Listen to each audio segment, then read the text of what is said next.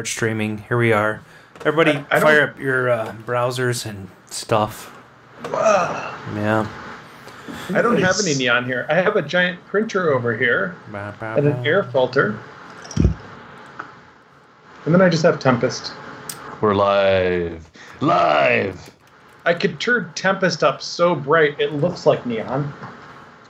Oh, don't do that. Don't stress the Tempest. No. No. Speaking of new products, Tim. Are we really live? Let's see. Yep, there it is. I see myself twice. That's kind of cool. Oh, no. Now I see Brian twice. What's happening? Oh, that's scary. I think one of them is the active speaker instead of Gar. Oh. That's interesting. Yeah. It must be a separate feed from the thing. He's back. Is everybody getting the live chat going here? Arcade Radio.live. Oh, there's Gar. Yes. Yeah. Yay. Technical difficulties. Please stand by.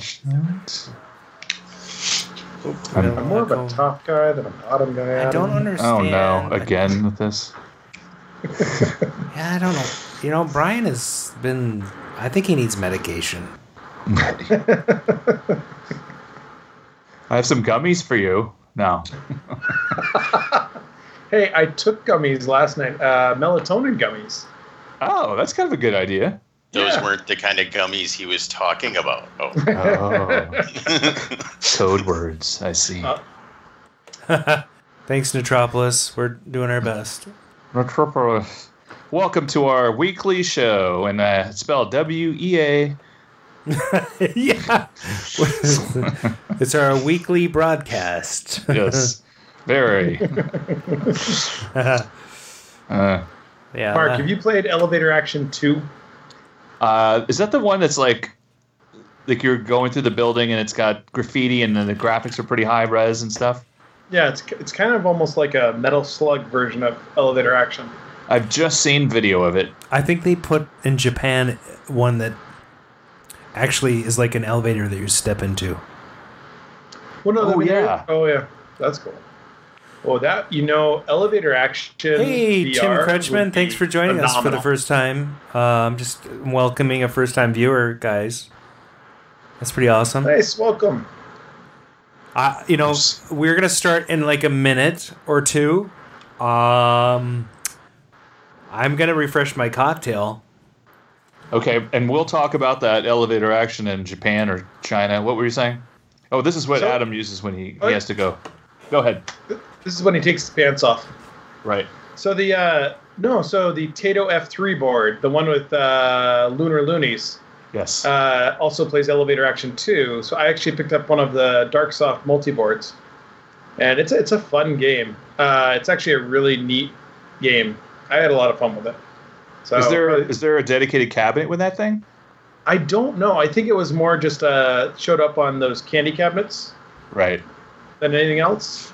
But it's that's actually not a cheap board set, Gar. And I know you're not in acquisition mode right now. It's pretty dark behind you. But that's actually a fun board set. If you ever have a chance to get one with a multi-board. Yeah, I played it down at Prince's place.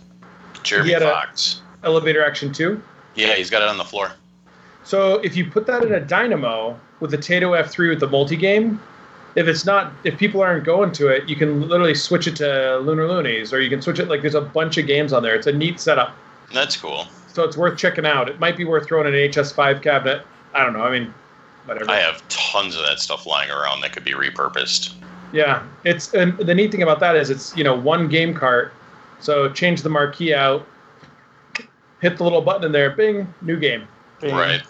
So it's like the CPS2 multi-systems. We keep trying to tell Updown that they should really put the multi-game into their CPS2s, into their dynamos, and then if just people aren't playing. Yeah, because they get so stuck on it's funny because there's a big fighting game community in the cities, and they won't go to Updown because all they have is World Champion, Street Fighter, World Edition 2 or whatever. Mm-hmm. Okay.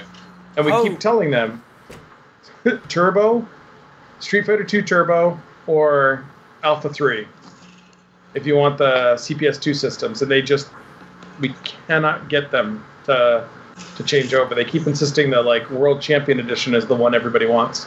Sure. Up, down. When did they get shut down? Are they at least delivering beers to people? No, I think they're down all the way. They laid off all their employees. Oh, yeah. Man. All right, That's one thing about Texas is that the governor actually changed a law a couple weeks ago to where now we can have alcohol delivery, hard liquor, doesn't even matter. Anything you want. New York did the same thing. Oh, well, New York. Wisconsin will not close the liquor stores. They tried to for like a minute. They classify that as essential. So they have this debate, though. It's kind of interesting. And at first, Brian, I'm like, I love you, buddy, but you talk too much, and we're starting the show. What? Okay, hold that thought. All right, here you go. Because I want to hear this. This is medical. This is important. Oh, cut off by the intro. KOYR Studios in Minneapolis, Minnesota. This is Arcade Radio. Hello, Commander. Computer reporting. Intruder alert, intruder alert. Beware, I live.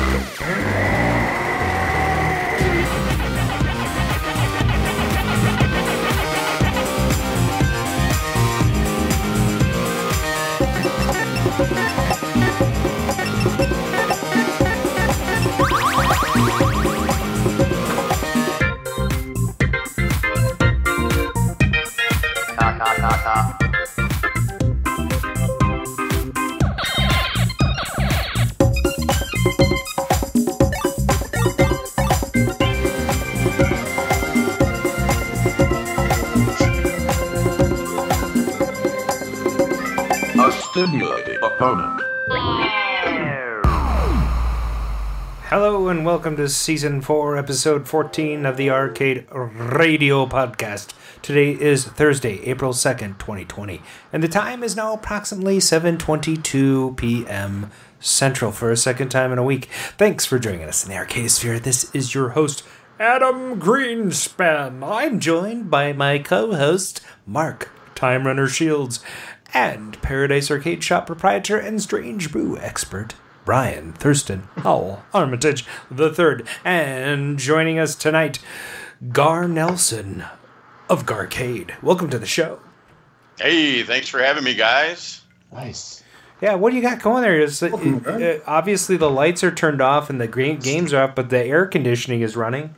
No, this is Wisconsin. We don't need the air conditioning yet. I just hear this whoosh. So that's great. So what we usually do right now is jump into what we're working on. We're going to get into the whole being shut down and all that stuff later. But if you're working on something that's relevant in the hobby during this crappy time of COVID-19, let's talk about it. Brian, why don't you kick us off? Let's see. What have I been working on the last week? I haven't been doing too well the last week. I've been pretty sick, but I did finish off all the LED mods for my Twilight Zone, which was kind of fun. I'm not usually an LED guy, and I think I talked about this last time a little bit, but I got the spotlights in, did all the inserts, and had a combination of a coin taker LED kit and some supplemental stuff from Comet Pinball, and the outcome actually was really, really nice. The playfield's lit up well. There aren't really any shadows. There's no ghosting. That game seems to handle them in a really nice way. And it's in a lineup of newer pins, so it now kind of matches the environment a little bit better, where it's not, like light pin, and then this like, oh, wait, is there a pinball in there somewhere? That, and I changed the pinballs in my AC/DC, which is a big accomplishment. I looked, and the previous owner had put a sticker in there, pinballs changed in 2013. So that was about time. They were black. Huh. Well, both Mark and Gar, you were just muted, so you need to unmute yourselves. But why don't we go on with Mark? What have you been working on? Hi. Well, I dragged my elevator action into the Marcade. Oh. Anyway, I bought this game from Coin Op Warehouse, and it was in a basement in Pennsylvania for God knows how long. It works. The board that I have is from another elevator action I bought, also that is also in a Jungle Hunt cabinet. This has the multi-Taito kit. Everything is pretty much working except my text is blocky. Whatever logic goes in and figures out, what words are supposed to look like is busted. It's your 2114s. Yeah, well, it's funny. I have 2 other sets of boards that are dead, but their 2114s are in sockets. This one is not, so I have a feeling that's going to be it's a good hunch. Yep. I hope so. I'm telling you, those RAMs are not particularly great after 35, 40 years. And I just replaced all of the 2114s on my Omega Race to fix a bunch of graphical issues. So I will bet you $1. That will fix your problem. I mean, it might be something that, it might be a math problem in another IC, but it just screams of a video problem. I've seen these a lot. It's usually RAM. Right. Do you think those 2114s might be specifically for numerical memory? That may be. It may be that its only function is to display those characters, and it's not doing its job. Interesting. But I don't know. I mean, I'm not an engineer. I can read schematics. I know. There's barely. A lot more other kinds of RAM that look like they're fine. Like the rest of this game works. I can play the game. It's just that I don't know what the score is. And when I go to the Taito multi-menu, I have no idea what's going on. I shouldn't say I'm not an engineer, but I'm not an electrical engineer. So, right. But anyway, yes. That's that. I mean, it's running, so that's you can play it, right? Yeah, and I triple thicked the marquee. This is all tempered glass. Those are nice 6.3 volt DC LEDs that are warm white. All right. So it's good times. By the way, I talked to Doc Mack. He's taking his time to fix up a bunch of his games. We want to have him on in the coming weeks with the COVID-19 continuous episodes at Arcade Radio. Please tell your friends to join and share as much as you want, because we'd love to have as many people in the chat as we can. Gar, what have you been working on since the shutdown?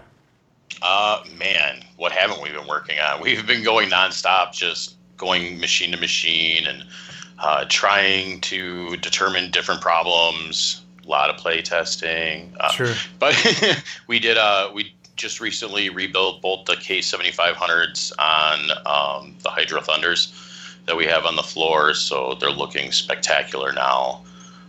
Most of the pinball machines we've been going through, and like every single switch has been getting checked, and working on a high roller casino for a client, for a friend of mine.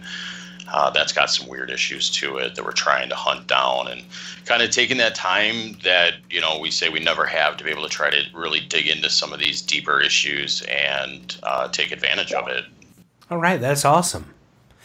For those who've been listening for a couple of weeks, I actually have been working on my console room today, all day today. It takes a long time to hang a TV. And so I have a console room, and I talked about the 19-inch TV. It's a vintage TV that I got from Sam, one of Brian's employees. It's beautiful. Turns out that same TV is in the first season of Stranger Things, so I'm even more happy about having it. And in that console room, I also have a boombox from the third season of Stranger Things, and I also have a set of headphones, Telex headphones that used to plug into like a library slideshow machine, whatever. Also in Stranger Things, in the science. Anyway, so I'm kind of psyched about that. But what was really cool is I got a really good deal on Facebook Marketplace. I got a 46-inch Sony Bravia television, 1080p, with a wall mount for $80. Nice. $80. So I hung it above the vintage TV, and I plugged in my PS3, and I can play tonight I played Daytona USA on the PlayStation 3. So now I have my own Daytona USA machine in my house, which I love. I love that game so much. I wish I had a steering wheel and all those, all that pedals. Maybe I'll have to talk to, some people on how to get that working. But it's super fun, and it took me like the better part of a whole friggin' day. But I also put in like the behind the wall wires and stuff, so there's no wires showing. It's just a TV on the wall. It's gorgeous. I'm gonna put up a. What do you got there, Mark? What do you got going there? Independence Nothing. Day I was going to wait till you finish talking. Oh, okay. Well, the I'm Independence done. Day Fun Fair from Stranger Things. Keep going. No, that's good. That's all. I'm very happy to have Daytona USA running in my console. I would like to see pictures of that. I don't think you've documented that enough. You know what's funny? I have a bunch of pictures of the console room. I'm going to make an album and I'm going to post them tonight during one of the, when somebody else is talking. I'll do that tonight. Okay. So that is going to bring us to a news segment we have tonight. Wait. Maybe we should do the news first. Did we find out? What's that? We found out what Brian's doing and everything? Yeah, Brian's going to do his thing. I'm going to do my thing, Okay. That's what she said. Okay. Okay, so here we're going to try this tonight. We're going to mix things up, but first things first.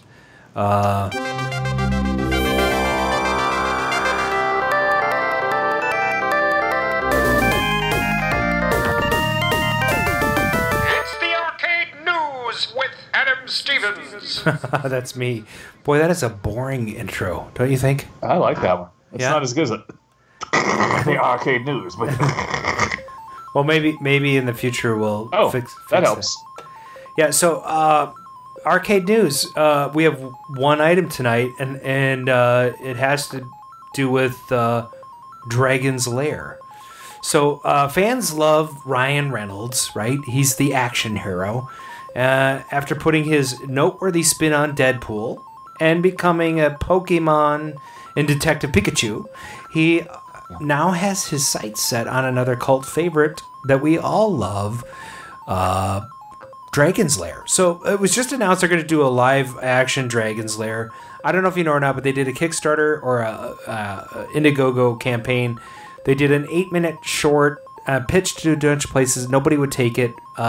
Nobody wanted to do an animated version. But now there's this live-action version. And according to The Hollywood Reporter, Netflix just acquired the film adaptation rights to Dragon's Lair. So let's look forward to that. And they're in talks with Ryan Reynolds. He could end up being Dirk the Daring. And I think that'd be awesome. What do you guys think? I think that'd be a pretty neat.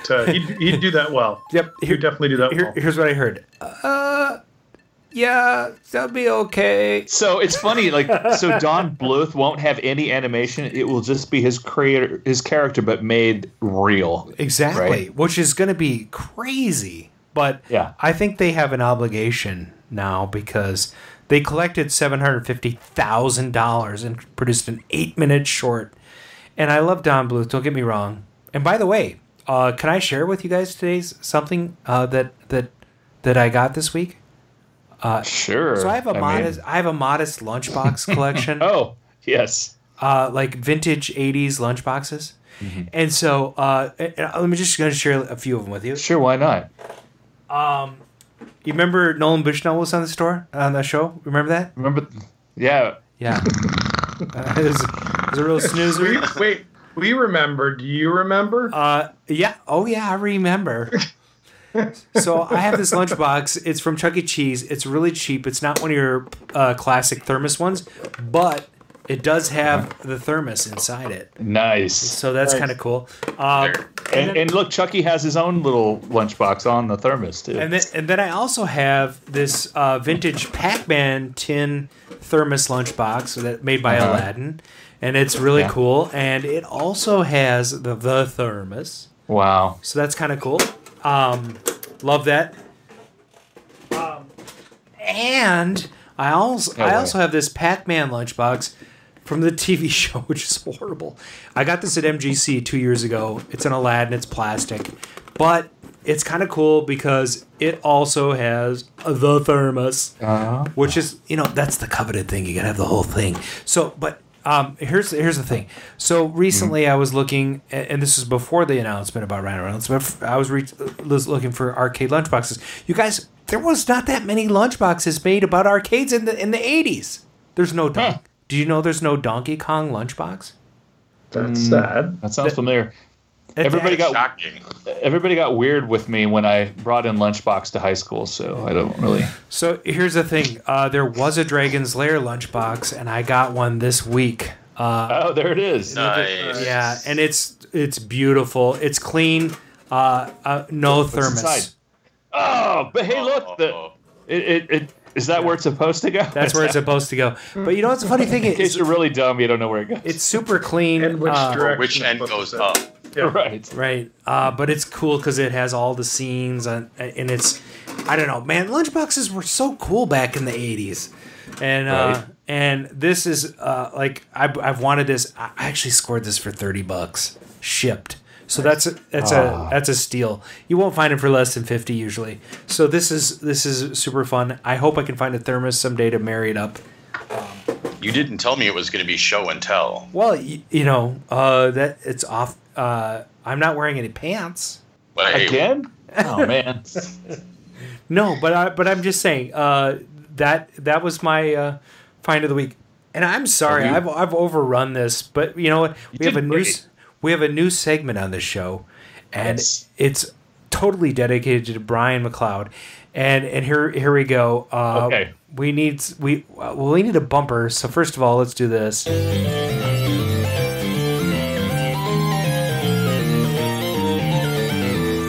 This is the story of that important but overlooked character. Oh, you're an inventor. Yes, I am. What have you invented?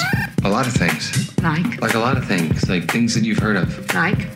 Well, things that you will have heard of, okay? Arcade gadgets with Brian McLeod.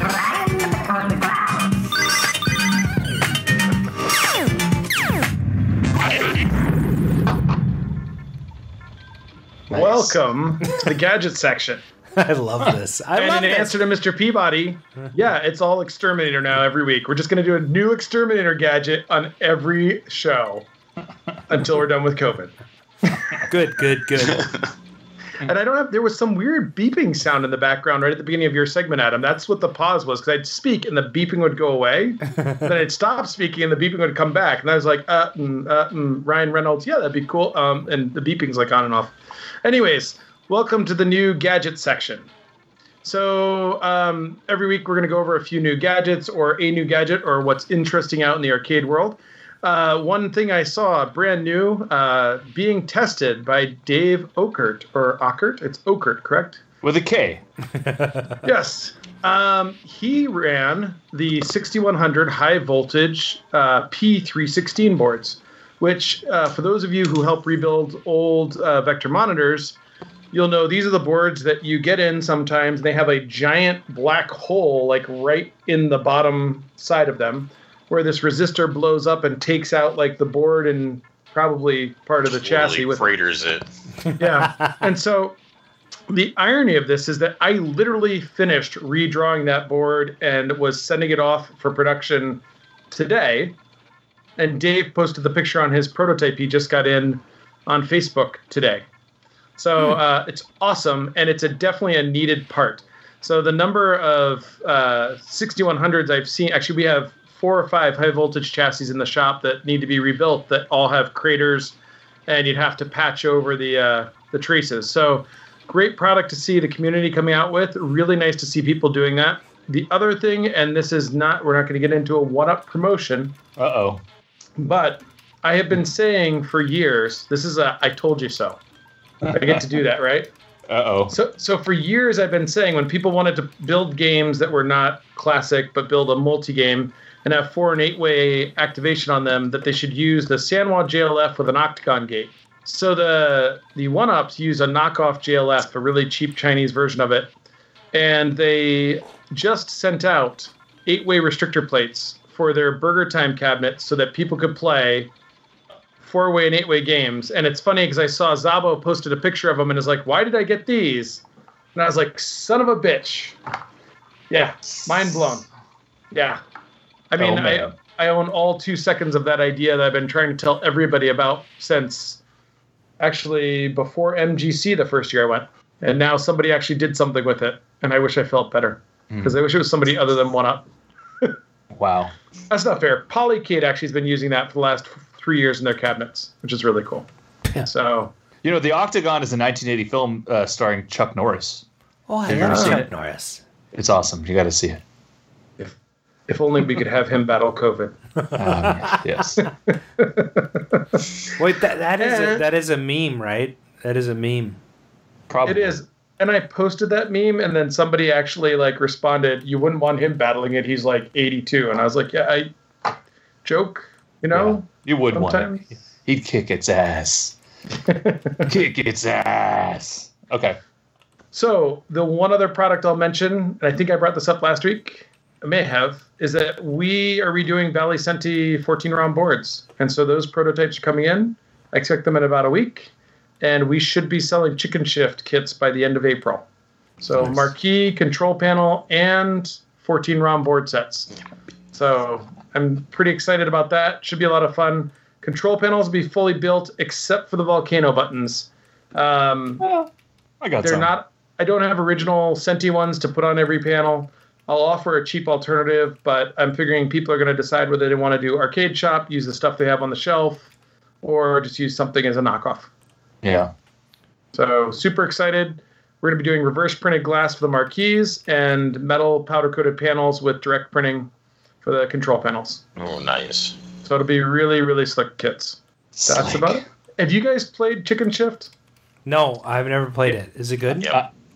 I played it at Proto Hype a few years ago at CAGS. It is good. It's hilarious. I mean, the whole thing. Well, tell us about it. Why is it hilarious? Well, you're trying to save eggs from going down a conveyor belt, and it's just very clever. It's like completely out of the box gameplay. I feel like it didn't really hit very well because it was kind of so far out there. But maybe the end of the gaming industry also sort of heard it a little bit, right? It's also a very just simple game. I mean, it's 2 buttons, and the buttons just rotate there's like red and blue, Right. basically devices that channel the eggs. And you got a Correct. red button and a blue button, and they change the direction of them. So it's not hard to learn, but it gets much harder and harder as the game goes on. Yep.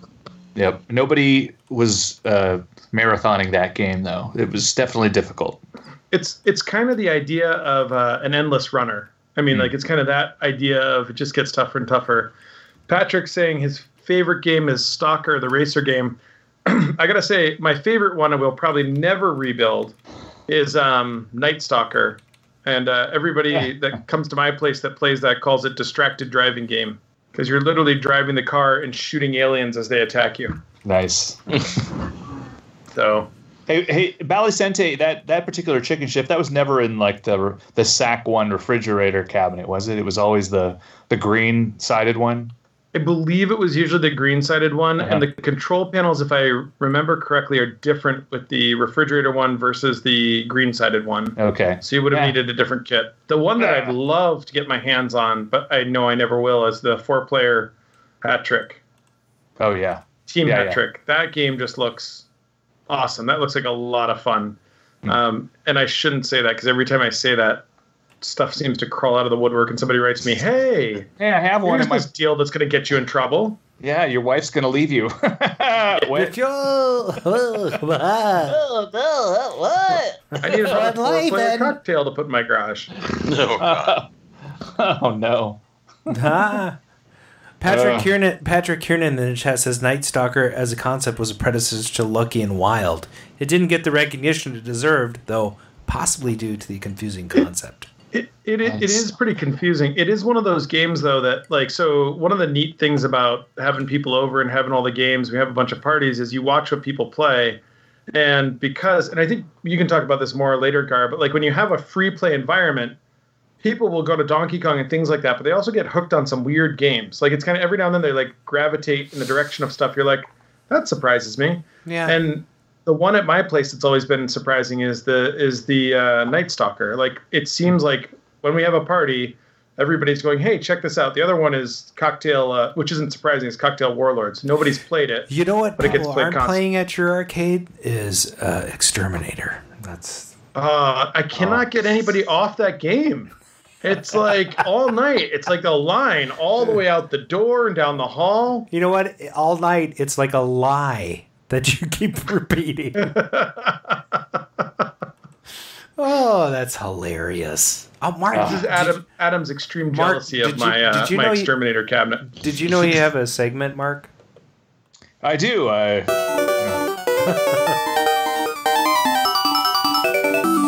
Back in '82, I used to be able to throw a pigskin a quarter mile. Back to the cave with Time Runner. Why are things so heavy in the future? Is there a problem with the Earth's gravitational pull? Hey, Doc Brown, there actually is a problem with Earth's gravitational pull. We're going back in time to April 2nd, 1982. Remember then? What were you doing back in 1982, Garth? Oh, man. Playing a lot of Atari 2600. Nice. Yeah, me too. Well, shit. I mean, shoot. Yeah. Dang. Sorry. We were doing so good, and then I just... now we're PG. Dang it. So Frozen's PG, too, so it's all right. Hey, let's talk about what's going on at the arcade back in 1982. That sounds good. Yeah? Yeah. Chicago. Oh, so I guess this means right at the moment that I'm talking about this, Adam is Chicago News Center 5's Barry Bernson. He did a 3-part report on new video game, the new video game craze sweeping the nation. Yeah. Back in '82. I skipped the first one because it's kind of boring. Should we play this? So we're going to jump straight to the second one. He interviews people. And has footage from Williams Bally Atari. Now, so let's. This is like a 20-minute video. So how much do we need to play? No. The second segment isn't that long. Okay, here we go. Playing these games. Yes. And we'll meet the Chicago alderman who wants to ban video games for everybody under the age of 18. Oh no! Barry Bernson, News Center 5. Move over, Space Invaders. We found some new games. If you are a fan, we don't have to tell you that video games are taking this country by storm. Thousands of kids as well as adults glued to their flashing screens. But there are some people who are worried that the games could be having a negative effect on the players. Barry Bernson joins us now for part 2 of High Tech Wreck. And you talk about some of the negative effects. And the this guy has the worst That's hair. True. In fact, some of the things that doctors are starting to see are Space Invader's elbow, Defender wrist, and Pac-Man pinky. These are really coming into medical offices as the video game wave continues to build. We call them the side effects of high-tech wreck. Oh my God, high-tech wreck. She's playing pinball. Games, there once was a king by the name of Pinball. But now 60 to 75% of the industry is video games. Yesterday's pinball wizards are today's captains of video. Mother's Pinball at the corner of Route 14 and 83 in northwest suburban Mount Prospect. A lot of kids drop a lot of quarters in here. Despite the name of the place, Mother's Pinball, the current score is pinball machines 6, video games 45. Yeah. George Macy is an average teenager who spends a lot of time here at Mother's, but not much money. He is so skillful at playing the game Defender that he can make a single quarter last for an hour or more by earning additional plays or attack waves. One day last month, at age 14, George racked up 1,774,125 points. No one else has ever come close, at least in the known universe. Well, when you're playing the game, you always get the green men down at the bottom so that they don't pick up your men and turn Oh my God, he doesn't have anything on Ben Gold. You give up the game because when you lose your world, there's no way of getting out of it. The planet can blow up. Yeah, the planet can blow up and you go into space. Hey. These game videos a lot more. Probably the funnest thing is designing one. That's what I like to do the most. There are those who say the impact of video games isn't all good. We know the guy who Dr. wrote Sherry Turkle, a sociologist at... Okay, he says, but, it's not all good and they had it on a black kid. That's racist. What? Well, we can't even see that. Why did you even bring that up? Because I'm watching the video. It's just terrible. We're not. PG-13. Oh my God. This video is going to go on for like 8 minutes. So, no.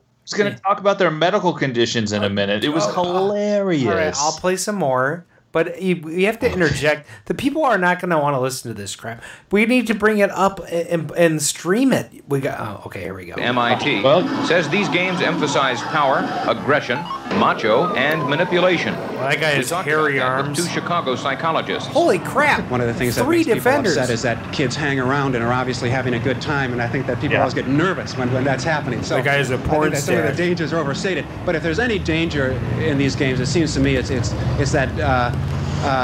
Breaking up of the social contacts. That's such a loner sort of activity. Oh my God! If there seems to be any danger, it's me and my porn stash seeking out young boys at the arcade. Yes. Okay.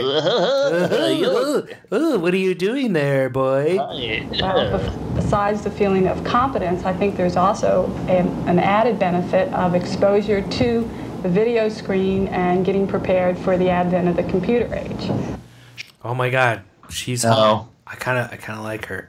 Are we about to see like a Pong thing now? Chicago Alderman Patrick Hewells believes that where there are video games, there could be trouble. In the residential areas of his Bridgeport ward, You'll see by this diagram on the city that it forms a pentagram, and we are, says some small unlicensed arcades have become storefront hangouts, breeding gangs and drug traffic. Hewells wants to ban the games in Chicago for people under age 8. Oh my God, are we going back to like LaGuardia when he fucking blew up all the pinball machines? Seriously, what the hell? This is a rotten video from 1982, and I love it. What?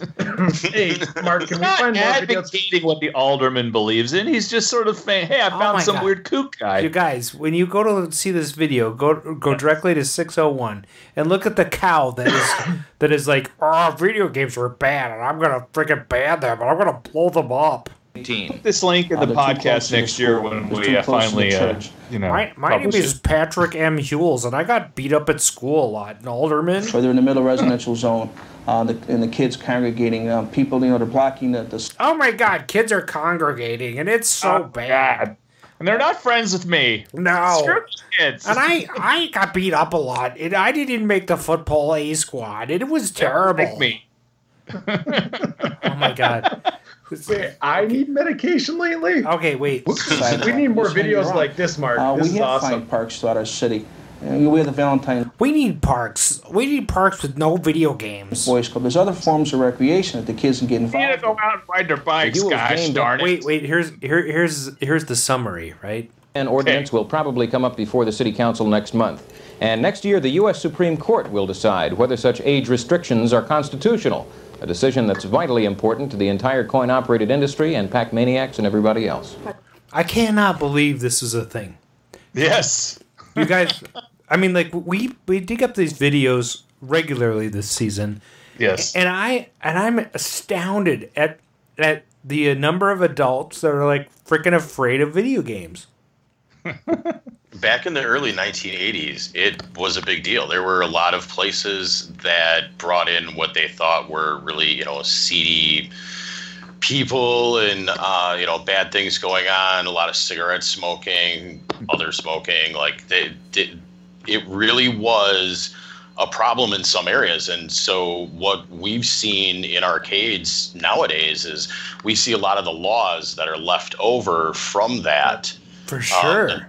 The number of restrictions on games. Some places will have it where you can't have more than X number of machines in a single location, and it's unbelievable. It's crazy that it's still kind of out there. And even when we went to go and open our arcade, we had to go before the city and basically let them know what we were bringing into town because they weren't sure what was going on, and they thought back to the 1980s as well. Mm-hmm. Yeah, it blows my mind. I actually love these segments because they are so anti. They're never like gung ho, like this is awesome. Right. I mean, they're just like, oh, the youth are gonna take over. These kids are terrible. And it also is poignant right now because for us. At least for me and my co-hosts, and maybe you too, Gar, it was a social experience. And right now, absolutely. right now, it sucks because of this fucking virus. I spent a whole shit ton of money on tokens. I was gonna have a big grand reopening of Adam's Arcade here in my house and invite I was gonna have a big party, and it might not happen for a year or so now. Or until there's a vaccine. Oh, I'm sorry. Go ahead, Brian. If I stay healthy, right? Stay healthy. It always kills me about these videos not to change the subject, but every time I see one of these videos, there's some game in there that I'm like, holy crap! I've been looking for that game. There's like some rare game that just pops up in this like random arcade video, right? Like at 5 minutes, they're playing Space Odyssey. Right. Yeah. And it's so cool. I've never seen a Space Odyssey. I have a marquee and I have a board set, and I'm like trying to find the artwork for it. That's hilarious. I mean, like every time we play one of these segments, I'm like, what the? Like, I mean, it's like every arcade in the country had some random, like, rare ass game. Right. Yeah. It's not good. Okay, moving along, I'd like to find out if you know what's in the juke. Possibly, sir. Sure. What's in the juke?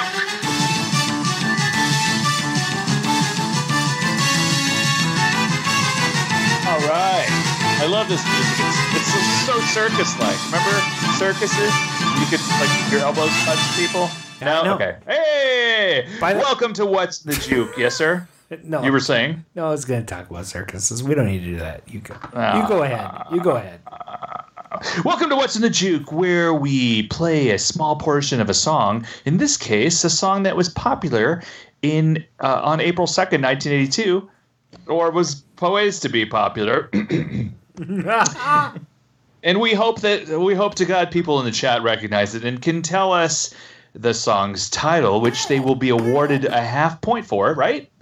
Half point. There you go. And if you can guess the artist, you will also be given full point. Oh, yes. That's right. If you get both. If people don't know what it is, fight it out. So, Adam, let's begin. All right. This is where we get banned. This is a good one. It's my okay. It's not your favorite song. Come on. By the way, I love the first track you picked, Mark. This is really yeah. Oh, I could not. I totally forgot about this. Oh, this is so good. By the way, this is the lead singer is from Rush, and I'm just that's a hint. But here you go. This is where the DJ talks. Don't say anything. Okay.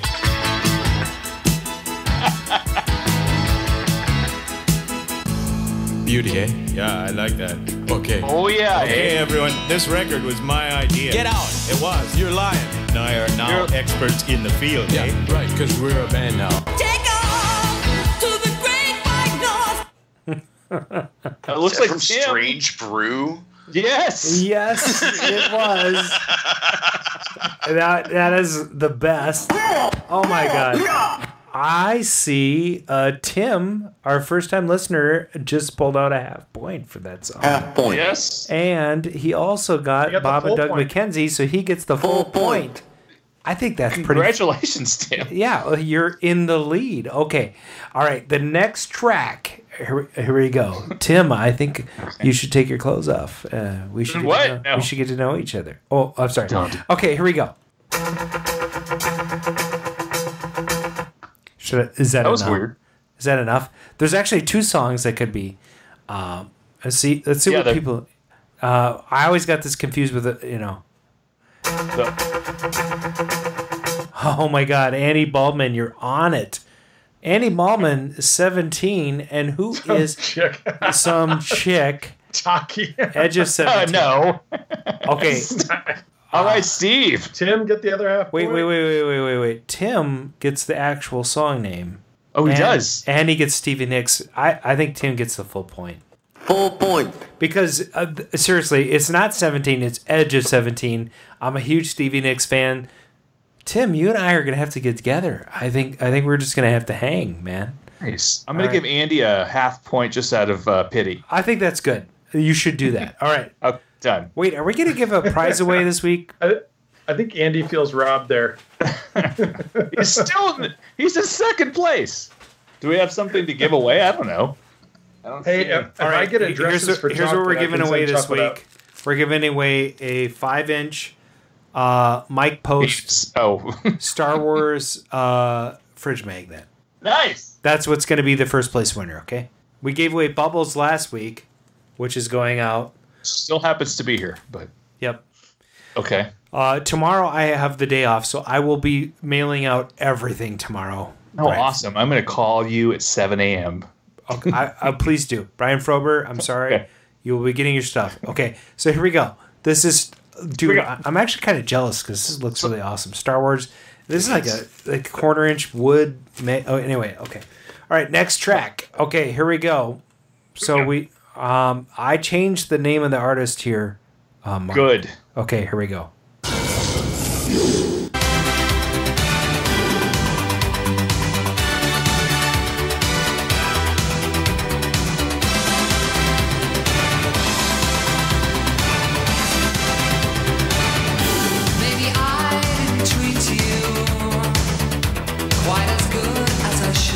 I also fast forwarded 4 years, but that is so awesome. Always on my mind, Steve Taki. Oh my God, Pet Shop Boys. Boom, boom, boom. Mike Page, you are on it with a half point. And Steve Taki, always on my mind. You guys freaking rule. Maybe I didn't love you. Half point. Quite as often as I could. Half point. It's funny, originally this was always on my mind with Willie Nelson, but very wise decision. Elvis Presley also did it. Okay. Yes. All right. I love that version. Okay. Next track. That's all I'm doing. A jump in my Ferrari. I'll do it again. I mean, seriously. I extended my mustache today just for this song, actually. I gotta say, if you get, I'm gonna say, if you get the artist of this song, I will give you a full point for the artist. That'll be crazy. Looks like Andy Baldwin got the fact that it's the theme from Magnum P.I. first. That's great. Okay, yes. That's awesome. We love that. Half point. Half point for that. Mike Post, Tim Crutchman, you freaking rule. I mean, wow. He gets a full point for that. Tim is in like a clear first place position with 2.5 points. Tim, it might be our new, Kelsey Relford. Our new Kelsey replacement. Okay, next track. Here we go. All right, that's it. That's all you get. But I mean, it's all you need, really.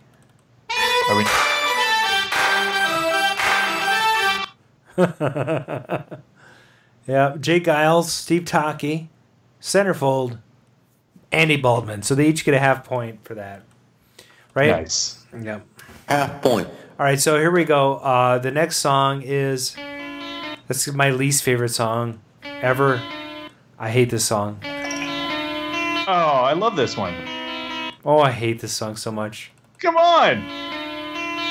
Right now, you should not be writing anything on a bathroom wall, COVID-19. Oh, God, this song sucks. Yeah, Tommy Two-Tone. I hope you're being sarcastic. Steve Taki. Dang, Steve Taki. Yeah. Tied for second now, Steve Taki, with Andy Baldwin. And who got the song? It's Jenny. I think we have to give it to Tim.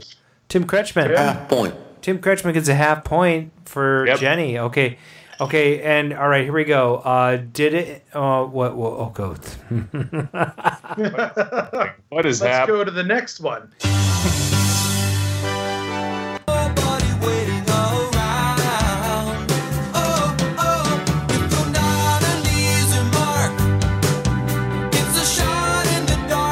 I don't think anybody's going to get this. That's a different Andy one. got the artist. He's in with a half point. Half point. Nice. That's a hard song to get.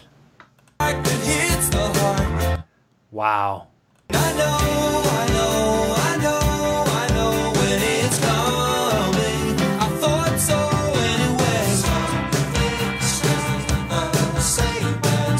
It's not like their other songs for sure. No, and it's not a hit. No. I mean, it did make it into the top 40. Yeah, like number 40, and then it Probably. fell off. I think it was in the 30s.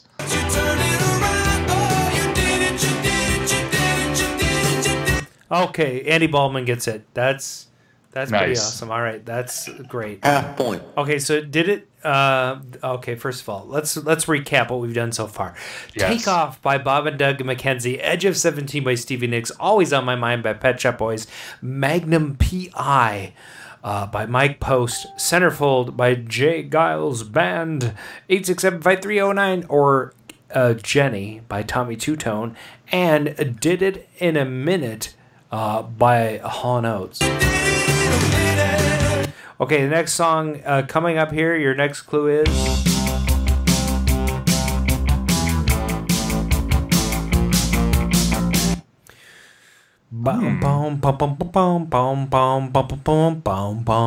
Yeah. You know what? Zelda. We should make like Cars. Steve Taki gets the Cars, and Shake It Up is Tim. So that's a half point for the two of those guys. That's pretty freaking awesome. Half point. Impressive. All right. Shake It Up by the Cars. And the next track you are about to hear is... I love that track so much. Yes. Oh, this band, I saw them in the reunion tour. Oh. Wait, I saw them too. Fifth Row, man. Were you there? Fifth Row. When they came to Minnesota? Oh, yeah, Minneapolis, man. Yeah. It was so you were in the room with me? I was. We were holding hands. Not really. And we have The Police by Steve Take. Yes. And the song is... Oh, yeah. Mike Page gets it. Mike Page gets the song. So nice. Mike Page pulling up. Half point. So before we get to our last song, by the way, Tim and Andy are tied in first place with 3 points each. Steve Take, only 2.5. He's a half point behind, and Mike Page with a full point in third place. Here's the thing. I added a song. Yes. So we have the next song, and then I added a song in honor of... Oh, you did? Yes. Nice. And it's not from 1982, but it has that vibe, and it's okay. I like it. It has to do with this whole COVID crap, but we're gonna get to that after this track, which is and we're gonna give a full 2 points for the next track. Okay. Okay. So this one is normal. Half point for the artist, half point for the song. Okay. I think that's about all we need, right? That's pretty awesome. I don't often hear that intro. I gotta tell you, this is like probably one of the best intros of a song ever. That is Tim? Foreigner Tim. Tim is on the board with another half point. Yes. Mike Page gets the other point. They each get a half point for that. Half point. I'm very impressed. I'm very Me impressed. too. Play a little bit. Okay, here we go. Yes.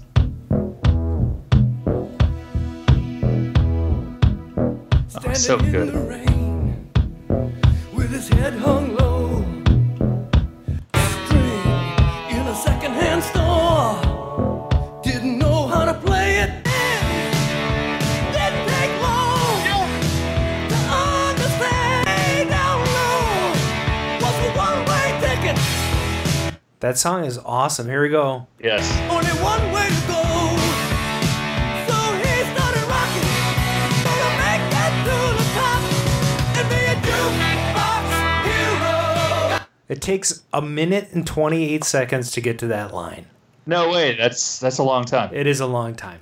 Okay, this next song is worth 2 points. It's 1 2 point points for the each. artist, 1 point for the song. It's sort of a 80s vibe. It definitely is an 80s vibe. I'm playing it in honor of someone who passed away because of COVID. And here we go.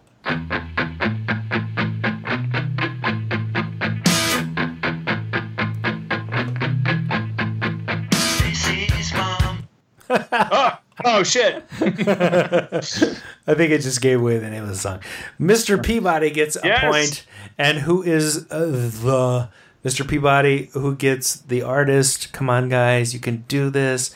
Andy Baldwin, Fountains of Wayne. You guys each get full point. A full point for that. So let's so that tally means this Addy up. Baldwin pulled into first place, and I guess gets your Star Wars arcade magnet. Tim in an honorable second place. Steve Taki in third with 2.5 points. Mike Page with 1.5, and Mr. Peabody showing us all how it's done with I a just full gotta point. say, Tim Kretschmann, who's been here one day, almost took the prize. Right. I think he almost deserves an introductory prize. All right. What are we gonna do? I'm gonna choose a grab bag. Here we go. Grab bag prize for Tim Kretschmann. Tim, email me your email address, your info at Adam@Arcade Radio. You are gonna get this Crazy Climber 5-inch arcade magnet. Oh my God! Nice. It's pretty sweet. That is nice. Yeah, it's beautiful, and it's by Tato and Mike Page made all these. They're fantastic. So if you send me your info, you get that for playing tonight. And it's the booby prize, right? It's a booby prize. We like boobies. We like boobies. Prizes. We don't have a call tonight, right? Hey, Gar's still here, right? No, we don't have a call. Okay, good. So we have Gar's here, but I think that Gar. Oh, yeah.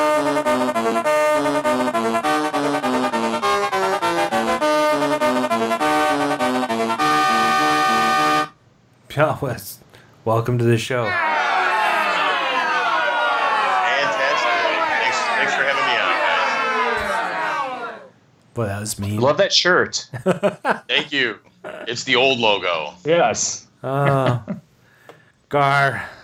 we're profiling arcades that are affected by this madness, and you're right up there with TNT. It's Garcade. Definitely an arcade. Yes. Oh, my God. By the way, you're probably the best arcade in Wisconsin. Thank you very much. I really appreciate that. I mean, and it would have been the after party after this weekend. We should be at MGC partying it up right now, but we are not. No. Oh, and I'm so crushed. I was actually like 3 weeks into my prep when everybody got shut down, and so I had games that I was just aching to bring out, show off. Tell us about those games. We went through. We've got a really, really nice group of games that we recently added color DMDs to. And so we were going to bring those out, really showcase them. We've got some really nice examples. One of which was a Star Trek Next Generation that we picked up at MGC last year. Put in all 3 brand new ramps, shopped it out totally top to bottom. The LED job's beautiful. It's just a stunning machine. Over the last couple of months, we wound up finding a beautiful NBA Fast Break, so we threw a color DMD in there. Oh. And it's spectacular. It's beautiful. It had been home use for like 15 years, so it really is a really nice example.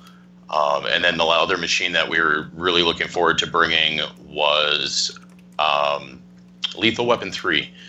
Which is one of those games that is just a huge crowd favorite here at the Garcade. We have people that come in and just want to play that machine, and it's unbelievable. So we felt that it needed the color DMD to really bring it out and make it look really, really spectacular. And then the color DMD in our Metallica.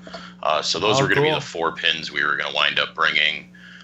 We had a couple of other games we were looking forward to bringing. This game called Bovinium Quest, which was the MGC VIG game from last year. We bought the demo cabinet, so we were going to bring that back, show that off to everybody, have it. The finished version of the arcade game for the giveaway was given to me by Dan Lucen a couple of months ago, so we've got that up and running in the arcade. We were looking forward to bringing that. So that's that's actually super unique. Can you tell us a little about Bovinium Quest?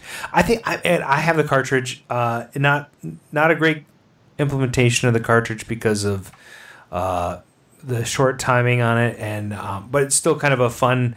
Like, I have this thing. So you have the actual. I saw that in the main room, and so there's a final version of the arcade. Can you tell us a little bit about Bivinium and why it's so cool? Well, it's really cool. It's a lot of fun. It's built on the NES system, so it runs an NES system inside. When I got it, the controls didn't work very well, and what we came to find out was we had to actually create an intermediary board in between the NES to make it compatible with the arcade controls. So then once we got that done, we had the game up and running. It's a really cool cabinet. The game itself is a lot of fun. There's a UFO that is trying to steal cows for methane, and you have to go and collect pieces to block them from being able to beam the cow up. So the whole time the game is playing, the cow is slowly beaming up to the ship. That's pretty and cool. You have to avoid snowballs and climb ladders, and so it's definitely got a retro feel to it, but it's a lot of fun. The gameplay is decent. It was something that was cool. We were really excited to be able to hook up that cabinet after MGC last year. So, were you planning on having a Cosmotrons tournament this year? Unfortunately, the Cosmo Olympics had been canceled at the very beginning of the year. We opted not to do it. That was based on the deployment date for Shane Gutbrod. Shane Gutbrod joined the National Guard and was deployed to go to boot camp. So he had to go through and do that, and his boot camp wound up being over this weekend.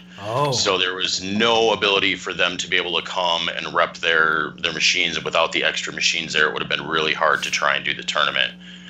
So we were going to wind up doing an in-house tournament here during the after party that was supposed to be here. That one stinks. We're really upset that we weren't able to do that. Just as upset that MGC didn't take place this year. It's heartbreaking. Right. This is like the biggest event in southeastern Wisconsin and one of the biggest in all of the Midwest. Yeah. And for it to get canceled was just a punch in the gut for a lot of people. For sure the biggest in the Midwest. They drag like 10,000 people through there in a weekend. Yeah, it's incredible. Like the numbers that they pull through, and for a small arcade like us, that's our biggest event for direct marketing. We're hitting targeted groups of people that are interested in what we have to offer, and it allows us to get out and meet more people and let them know about our arcade. And missing out on that really stinks because now we don't get that marketing opportunity this year. That's how I met you. It was like 4 years ago, 5 years ago. Yeah, years ago. It was right before we opened the arcade here. Yeah. We were doing the big gear up. Yeah, and by the way, Dan will be on next week to talk about the demise of MGC this year, so that'll be a good show.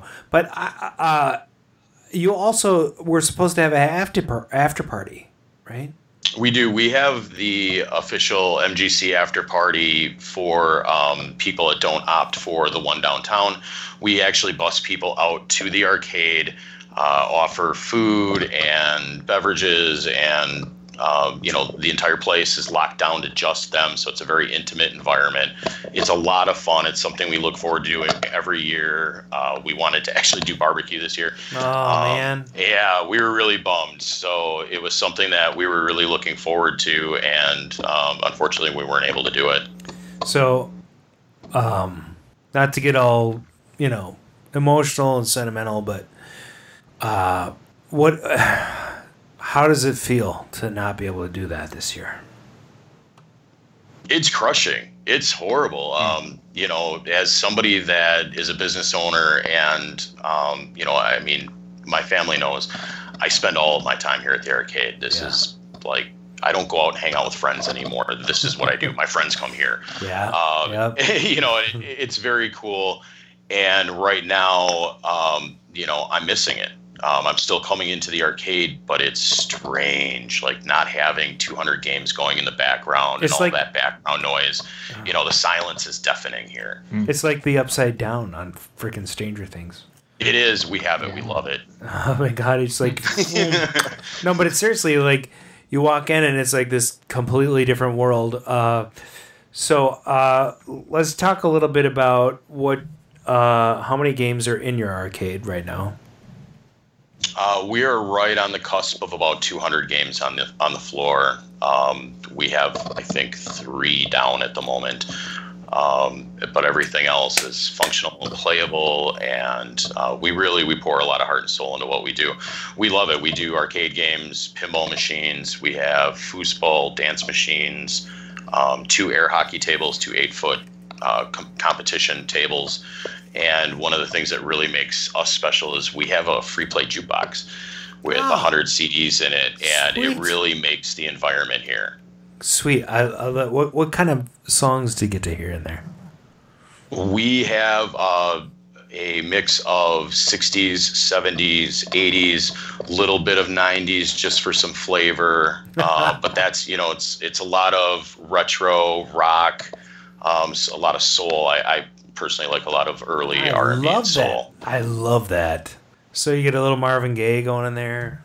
We've got Motown classics. We've got stuff from like the 70s, Stevie 80s. Wonder. I've got Run DMC in there, Beastie Boys, awesome. 70s funk classics. God, I love that.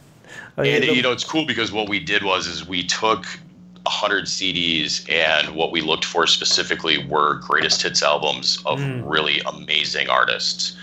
And that's great because there's, you can come in and not hear the same music, even after being here for hours. It'll just be something different. And it really adds to the ambiance. It really adds to the look and feel of the place and really helps to bring people back into that 80s experience. We have parents that bring their kids in, and the kids come in, and it's the first time they've ever been in an arcade. And it's great because the adults look at us and they tell us, they're like, I wanted to show my kid what a real arcade is. Oh, that's the best compliment it's you can get. So cool. It is so cool. Like I did this because, I started out as a home collector. I had 25 games in my basement and 20 more out in my garage. Mm-hmm. And the thing that motivated me the most was people coming down the stairs of my basement and walking into my arcade for the first time. And you see their jaw hit the floor and their eyes go wide, and you hear that exhale. It's like, whoa. And I have people that do that every single day when they walk into my arcade. And that is the coolest feeling in the world. It motivates me to get out of bed and do what I do and excel at what we do. That's a big motivating factor for us. Mm-hmm. So, someone in the chat said the definition of real arcade is different from most of you. Why don't we try to define that? Gar, tell me in your own words what you think a real arcade is. Actually, arcades can be a lot of different flavors. The biggest thing for us is having a little bit of a bunch of different things for people to be able to do so that people can stay interested. That's a big part of it. But for us, it's rooted in the stand-up upright arcade games, the full-size pinball machines. Yeah. Those are the anchors of, what an arcade is for us. And then it becomes the other peripherals that go along with that makes your arcade stand out from other people's arcades. So when we first opened, nobody else had air hockey tables in their arcades. I don't know why it was a big deal that a lot of the commercial arcades were we're staying away from them. We don't want to do that. We don't want to be those people. Why? And they're loud. They are loud. And, the thing is, when you walk into my business, we have all of our attract modes going. We have all of the sound from the people and the music on top of it. So it's very, very loud in here. So we don't hear those air hockey tables as much as everybody else. And they're way back in the back corner. Sure. So it's cool. It's different. The jukebox is another one that makes us stand out from other people and other arcades, and that we really like that. That kind of defines who we are. Nice. Oh, so it's interesting because we had a arcade here locally in Eagan, Minnesota that we used to go to that had air hockey and batting cages and the whole 9 yards, and I loved that place. Mainly for the arcade games, and they had a dance floor. in a lower level, which was because it was the late 80s, man. But I love that. I mean, you have all the aspects in the Garcade. You have music, you have air hockey, you have video, you have pinball. It's an entertainment center. And I think that's where a lot of the questioning comes in is, at what point do you go from being an arcade that has the arcade games and the pinball machines and eventually morph into a family entertainment center, which is when you have... You guys got me? Am I cutting in and out? We got Sound you. great. Yep. Oh, okay. Sorry. So, we are always walking that line as to, are we going to wind up being a family entertainment center? What is the next phase going to look like for us? And how close do we get to that point without either making that cross or just jumping in? Yeah. So, what is your, you were right at the point of looking for new spaces, right? And considering where you were. Yeah, our initial, if we wanted out at the end of that 3 years, July 1st, we could have. And so we were kind of casually looking to see what we wanted to do. As a group, we decided that it was going to be better for us to stay in the location that we're in right now for another 2 years. And at that point, then we're going to wind up looking to either buy, build, or lease a much bigger facility. Can you just mention your business partners, because I think it's important? Yeah, I have 2 business partners. The first one is my wife. She is actually listed as a business partner on paper. I wanted her to be a part of this, and she every bit is. I could not do what I do around here without the help of my business partners, and that's something that I tell people all the time when they ask about opening a new arcade. The other aspect is my business partner, Tim.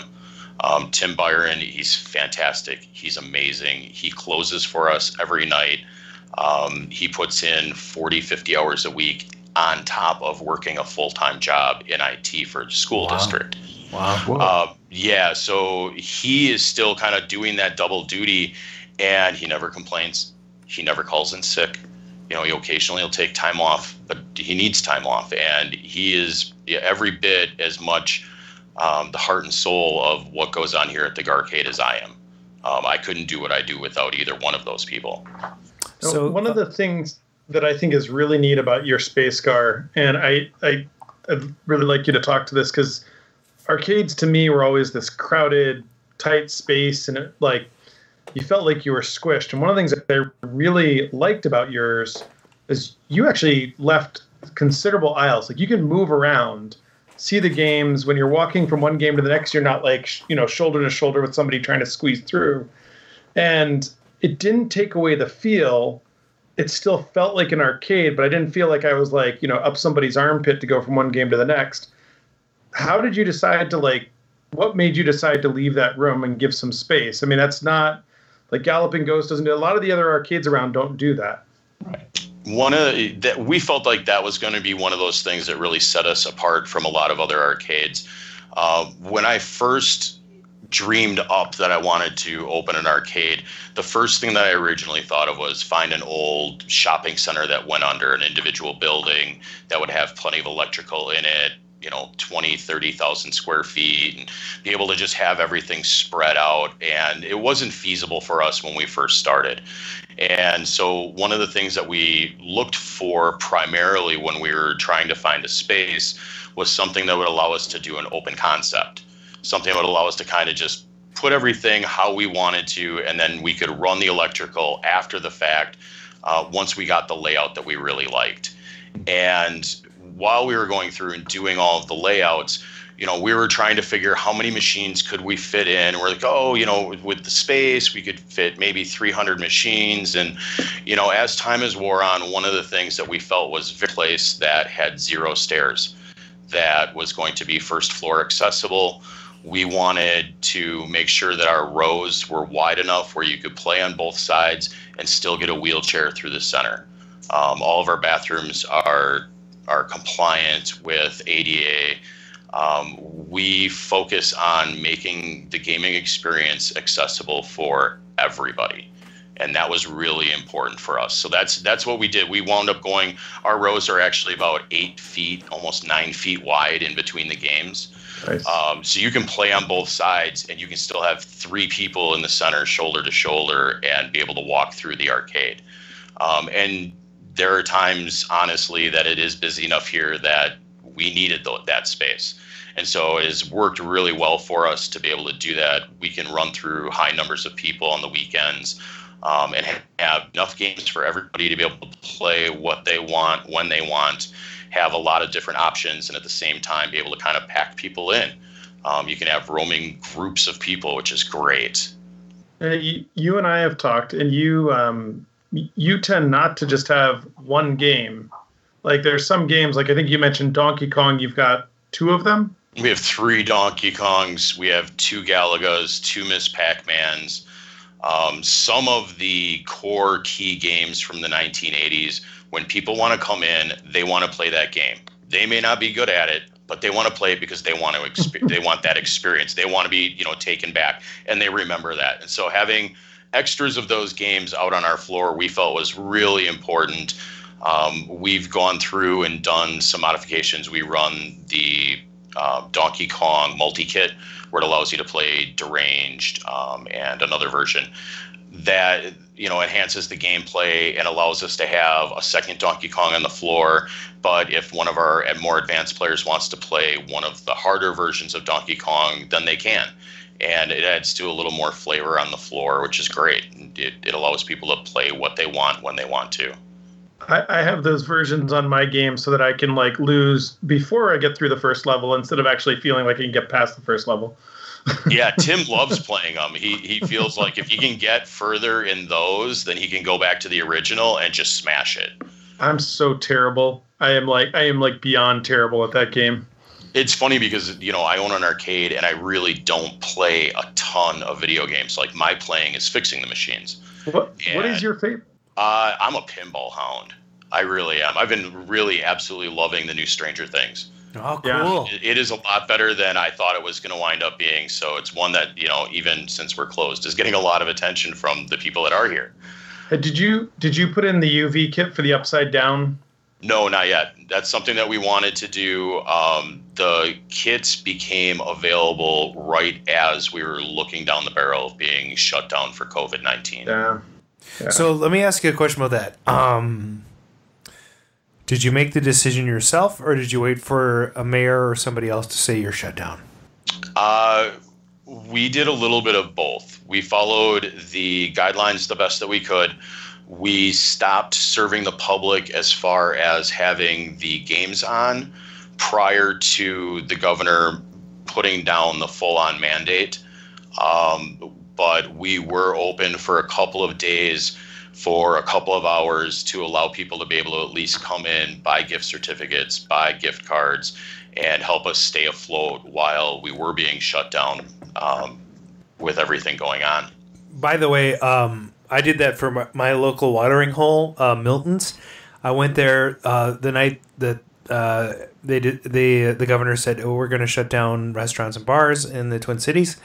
I went there and bought $200 worth of gift cards for that establishment because it is the place I go most often. They're still doing deliveries and other types of food, and you can order online and then pick it up. But the point is, you can't go and hang out and have your favorite foods anymore. It's a limited selection, and that place I want to be back when this is all over. And so I am glad that you guys had that opportunity to have people, buy gift cards and stuff. And if somebody wanted to buy a Garcade gift card, could they still do it? We would be willing to coordinate. They would have to contact us through Facebook, and then we could give them a call. And at that point, we could do a credit card over the phone and mail out a gift card or a 10-pack for people if they needed. What's a 10-pack? So we decided we had a lot of questions where people were saying, hey, do you have monthly passes, yearly passes, things like that? And we wanted to find a better solution for people. So what we opted to do instead of doing like a monthly subscription, we offer a $100 10-pack. So it brings the admissions down to $10 per visit. We allow people to use multiple punches in the same visit. So if you want to bring out your family of 4, it would be $10 a person, $40. And you just walk in, we punch your card 4 times, put on 4 wristbands, and you go and you play for the day. And we felt that would be a better option than having, a lot of times when you have the monthly passes and the yearly passes, there is auto recurring charges. And we didn't feel like that's fair if something happened, God forbid, and well, look where we are right now. Right. There are people with gym memberships that are getting hit with auto charges that aren't realizing it right now. And so ultimately it has worked out really well for our clients, and especially for people that have families of 4, families of 5, families of 6, it becomes a really cost-effective solution for them. That's awesome. I think that's a great idea, actually. Also, I don't know how Doc handles it, but Doc I've been talking about, maybe in a few weeks we'll have him on as well. I know you got some advice from him when you first started out, but you guys have probably found your own way and how to run your own business over the last few years, and it's got to be a little bit frightening because you're a people business and now there's no people. So what are your hopes? What are your hopes? I honestly, I find it scarier that I would have to go back into IT. That's for me, like, gosh, no, please, I don't want to have to do a real job anymore. I like what I do. We're not going anywhere. Like I said, we passed up on the opportunity to nix our lease July 1st.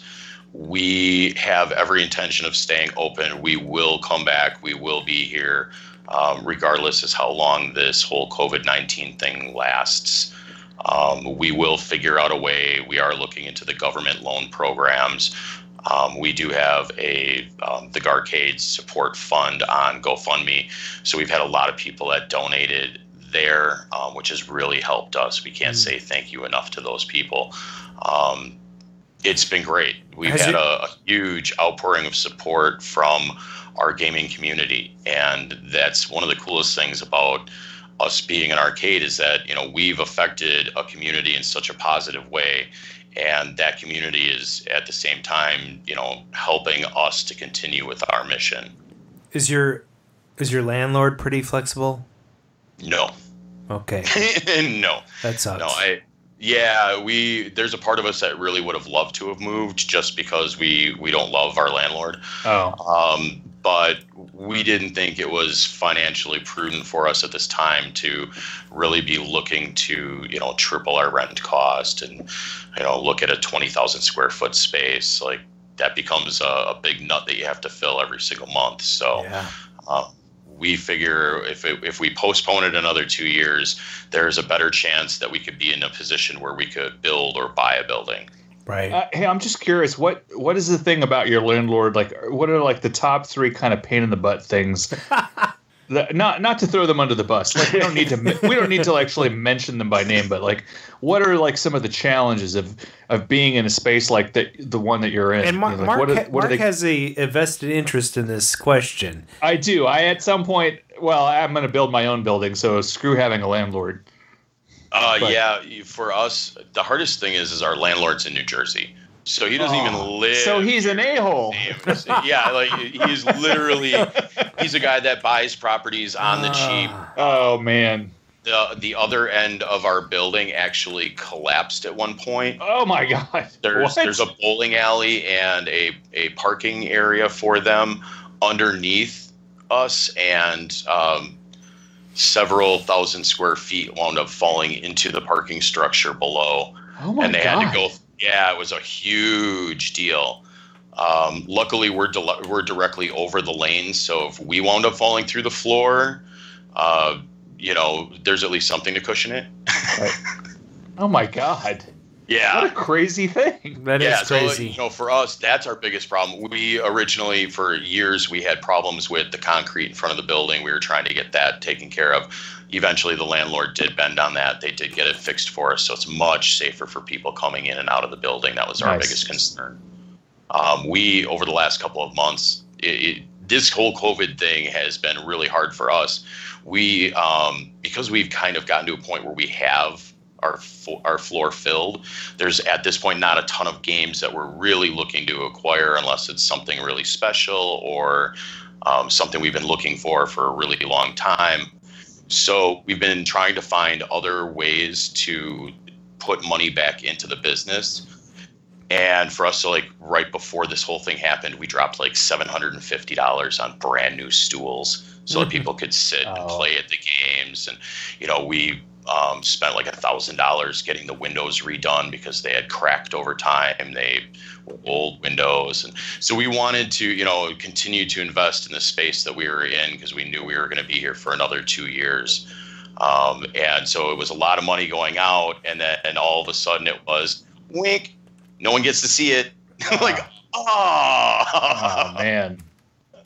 So I mean, but when we do get to reopen, we're going to be, you know, we're really excited that we're going to have all of these, you know, nice new things. And we had the carpet steam cleaned, and we've been going through and cleaning all the machines and, you know, doing things that we can't normally do, like dusting the tops of the machines and making sure that that's all cleaned and vacuuming behind the machines. Those of you that have been here, it's kind of interesting that our machines are not actually back to back. Our rows are actually ovals, and there's about a 2 to 3 foot crawl space behind the machines. So while we're up and running during the day, if we need to go and turn a machine on and off, or we need to do a quick fix, we can duck back behind the machines without interrupting anybody that's playing on the floor. Nice. So yeah, we've been back there like vacuuming the floor back there because that never gets vacuumed because it's nothing but plugs and wires and, you know, taking that extra time to really go through and make things as nice as possible. And by special machines, I'm sure you mean Exterminator. Yes. Adam muted me while I was typing, probably because I was making too much noise. But for those of you who haven't done it, excuse me. COVID. I was typing because I got out my wallet and made a donation to the GoFundMe for Garcade. So awesome. For those of you who haven't been there, so much. Go do that. Where's it at? Help support the arcades. It's the Garcade support fund on GoFundMe. I'll put it in the chat. I'm telling you, you do not get the opportunity to go into a building with about 200 arcades. There are very few places on this planet that you can do that, and where there's a classic presence, right? So, like, you're talking everything from the mid-'70s to the early 90s, pinball and air hockey all at the Garcade, plus Cosmotrons and a bunch of other freaking awesome games. So, the GoFundMe, guys, go check it out. Give them $1. Give them $1, you know, whatever you can. Yeah, you know, honestly, anything helps. We appreciate it, whether it's $1, whether it's $10, $15. Like, anything helps. Anything that we can raise at this point is basically just going to help us to pay bills, to be able to pay our employees while we're shut down, you know, make sure that nobody really loses their quality of life while this is all going on, and make sure that the building is safe and secure and ready to go for when we can reopen. Done. I put in $25. Boom. Thank you so much. Looks like Brian did as well. Boom. Yeah, and it's cool. You know, one thing I really want to make sure that I stress is to kind of give you guys an idea, and I know a lot of the listeners may not necessarily know this, but we have other arcades here in Wisconsin, and some of those arcades have actually donated to our support fund. Nerd Haven Arcade is a new arcade that's opening in Madison. They were a huge donor. We really appreciated that. Titletown Arcade made a donation. We have, you know, we've got other businesses in the area that have been helping out. Pop's Custard is this great custard place right up the road. They've got phenomenal burgers. I tell people all the time, like, go there. And it was really cool. They made a donation to the support fund and left a note saying, hey, thanks for sending business our way. We really appreciate it. We hope you guys get through this. And that's, you know, really carried with us. I hope everybody is changing some habits nowadays with everything going on with COVID-19. You know, my family, we like to go out to eat. I won't lie. We haven't been able to do that. And about a week ago, we were deciding where we were going to wind up getting food from, because we since this whole thing has gone on, we were like, nope, we need to cook at home. We need to save money. We got to, prepare for the worst and just kind of get used to being like this. And my wife and daughter, they both really wanted Olive Garden really, really bad, really, really bad. And yeah, so we were going to wind up getting some Olive Garden, and I was discussing with my wife, and I said, you know what? Wouldn't it be better for us to go to a local place called The Brick that we absolutely love? They're a couple miles from our house, and they're a family-owned establishment.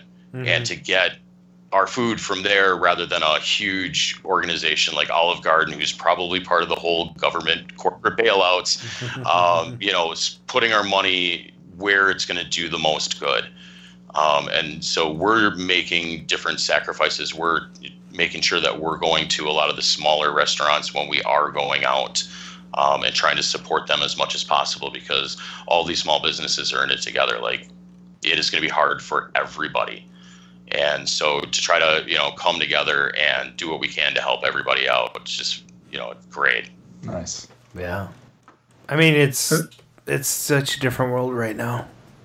Very. Crazy. It is. But it's, good and bad can come of it. This is, there's enough bad stuff going on. We need to focus on the good stuff. I mean, I spent my entire day today seriously working on my yard. Like, I went and I did my spring cleaning, which never happens. This is probably the first time in 3 years I've done it. But it needed to get done. I had the time. I was like, you know what? I'm going to take a couple hours to myself. I'm going to do this. And so I'm like super sore, but it was great. Like, it was cool. My kids are finding out that you don't have to live on a computer or in front of a TV or in front of a phone all the time. You can, they've been taking my dogs for walks, and we've been trying to do stuff as a family, because these are like the only people I'm supposed to be hanging out with right now. So, right. So it's neat. We're spending more time together, and, that's a big takeaway from this is enjoy this time, because, there's a good chance 2-3 weeks from now, we're all back to working 1 million hours and life is super busy and everything's back to normal. And, you got to do what you can do. Take this time and use it wisely. Yeah. It's crazy. Yeah. Yeah, it's crazy. It is crazy. Crazy, man. Crazy. The repercussions we're going to see in the timeline for this, it's just because once things start moving again, people are going to have to get used to going out. And then there's this whole idea of a lot of people are losing the money that they would take and go out with. And so I think the effects of this we're going to see for quite some time. I think your point of focusing on the things that you can do, focusing on the positives, is really important right now, because the more we do that, the better prepared we're going to be later, because those things will be done.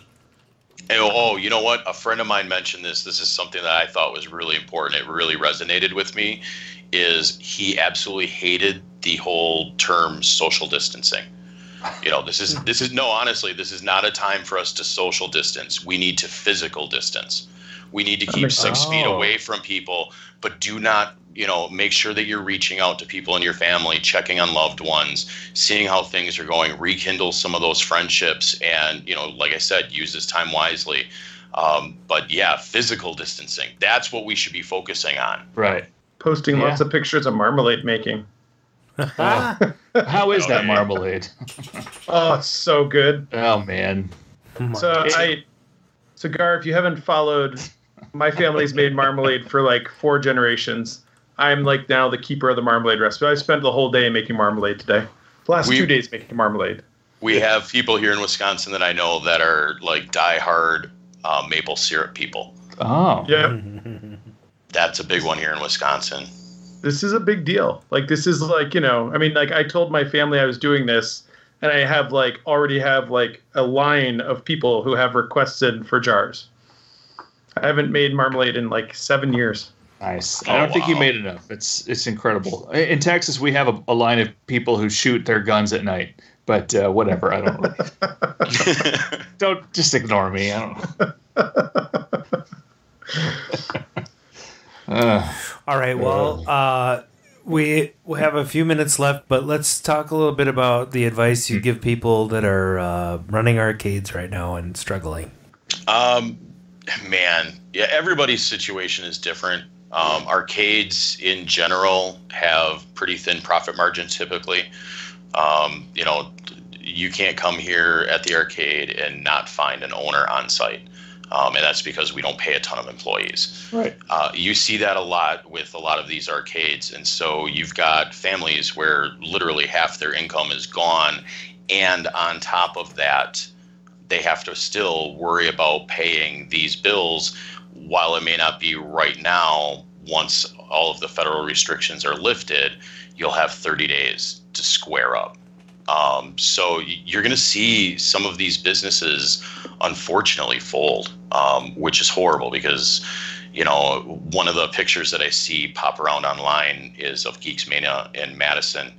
And, you know, it always, you see it pop up on people's feeds and it says, if you would like to, you know, see one of these places in your hometown, like and share. And oh my God, it gets thousands and thousands and thousands of shares. It's unbelievable. And it's because that resonates with people. People would love to have places like our place in every hometown.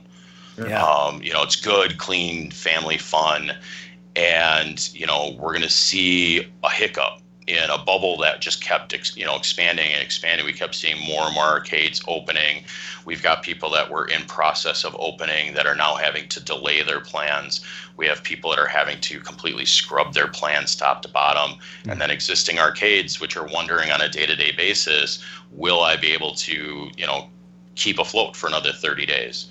You know, we were fortunate where we made sure that we kept money set aside as an emergency fund. So we have a little bit of money for us to be able to kind of sit back, you know, use towards our bills, make sure that we're not going to be in any jeopardy within the, you know, the next couple of months. But, you know, we don't know how long this whole thing's going to last. So the government loans will help. I hope, you know, all of the arcades are applying and get approved for these. I know several arcade owners that have been applying under the hopes that they'll get the loan just so that they can stay afloat for an extra 2 months. Wow. I mean, I wish there was a way. The whole thing is, I find this whole thing freaking depressing, and I don't mean to be a downer, but you know, it's been. This whole, you know, there's a lot of other things going on, but in my home, I am the only person here. Yeah.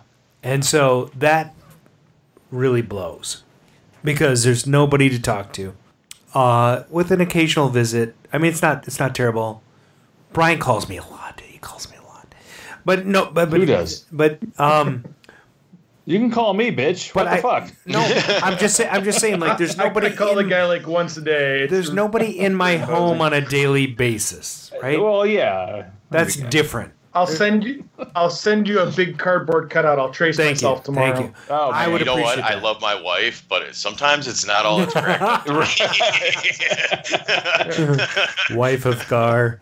So, you know, but my point is that. We create these spaces, all of us, you know, Mark and Brian and yourself, and ultimately you decided, okay, I don't have enough space at home to do this thing that I want to do, and so you realize this arcade concept, and you're making it work. You quit your day job to become an arcade owner, which is, I mean, there are very few people that take that chance. Right. And the people that do enjoy it, but your business requires people. And when I have people, like the whole reason I have this thing in my house is to entertain. I love having people here. It's very social. Like I that's know. the point behind it. And you know, what you know, let's say you have 30 people over, they play games, but you know, after that it's like, you know, 10, 15 minutes on a game, but it turns into a big social experience. The games are more a facility for the social experience than anything else, in my experience. And so... Yeah, for us, that's super important. I mean, you know, if you walk around, we are very heavy in 2-player and 4-player games. Yeah.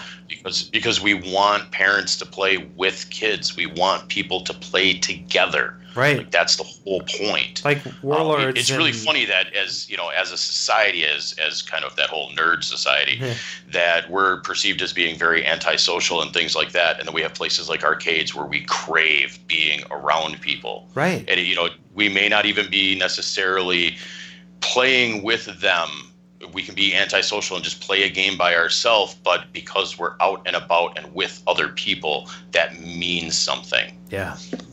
And there's this, and the whole reason that an arcade is so unique and so special is the opposite of online gaming, right? Like you can connect with people online, and that's fine, and that's good. And I'm not saying it's bad, but it's not sitting across from you in an Atari football and sweating your, you know, your pits out because you're working so hard at like getting the X's and O's across the board. Or Warlords when you have 4 people just like totally going to town. You know, all these, you know, the point is to have fun with someone in person. And that's what has me a little depressed. So what I like is hearing the optimism in your voice, and the optimism, you have to have it. You have to have this, because what alternative do you have? I mean, going forward, we need to make it through this whole thing, and we need to come out stronger, and we need to have Garcade and 1UP and Galloping Ghost and all these places survive.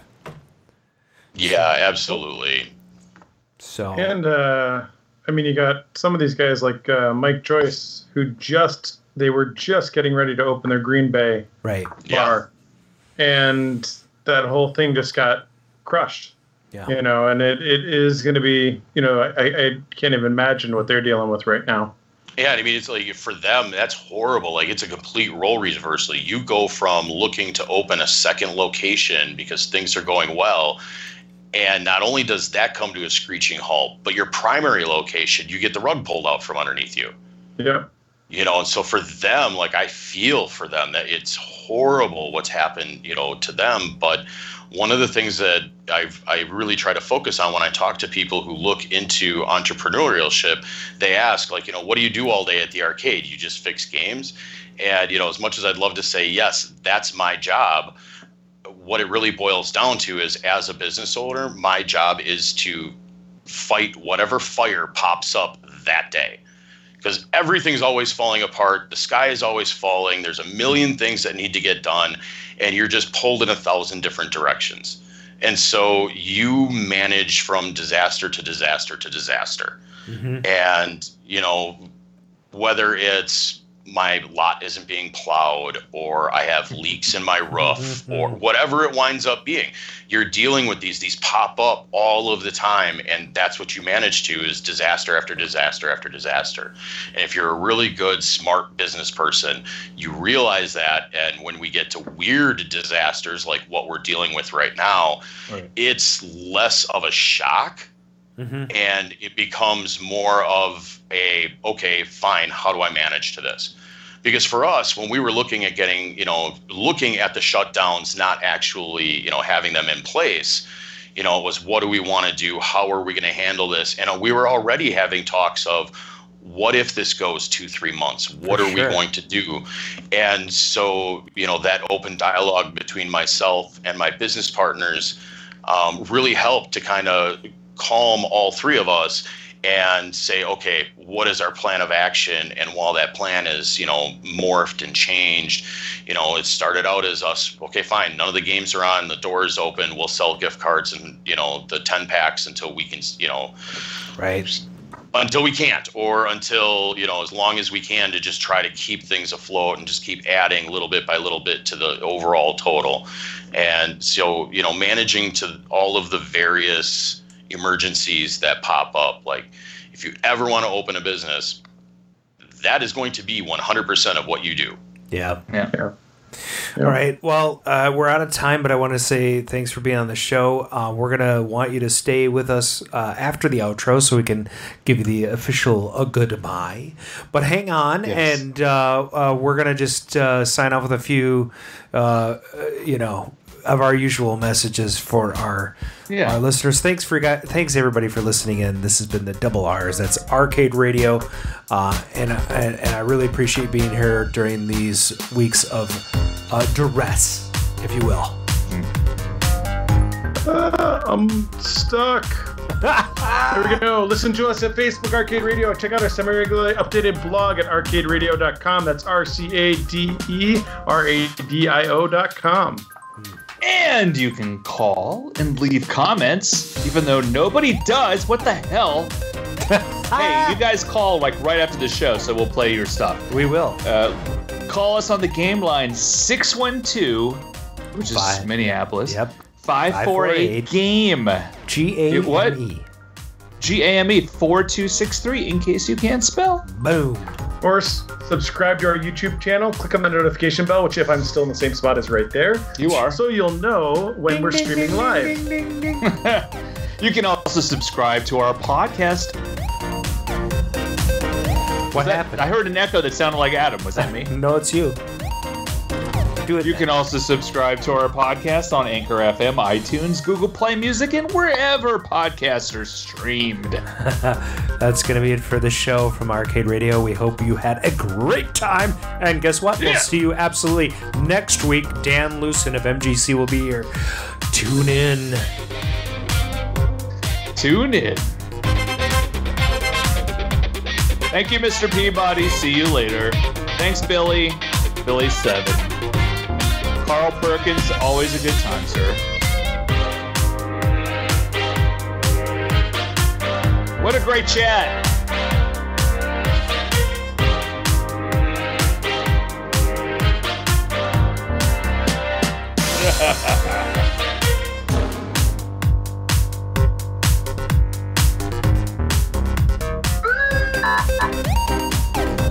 Oh, keep it going, Brian.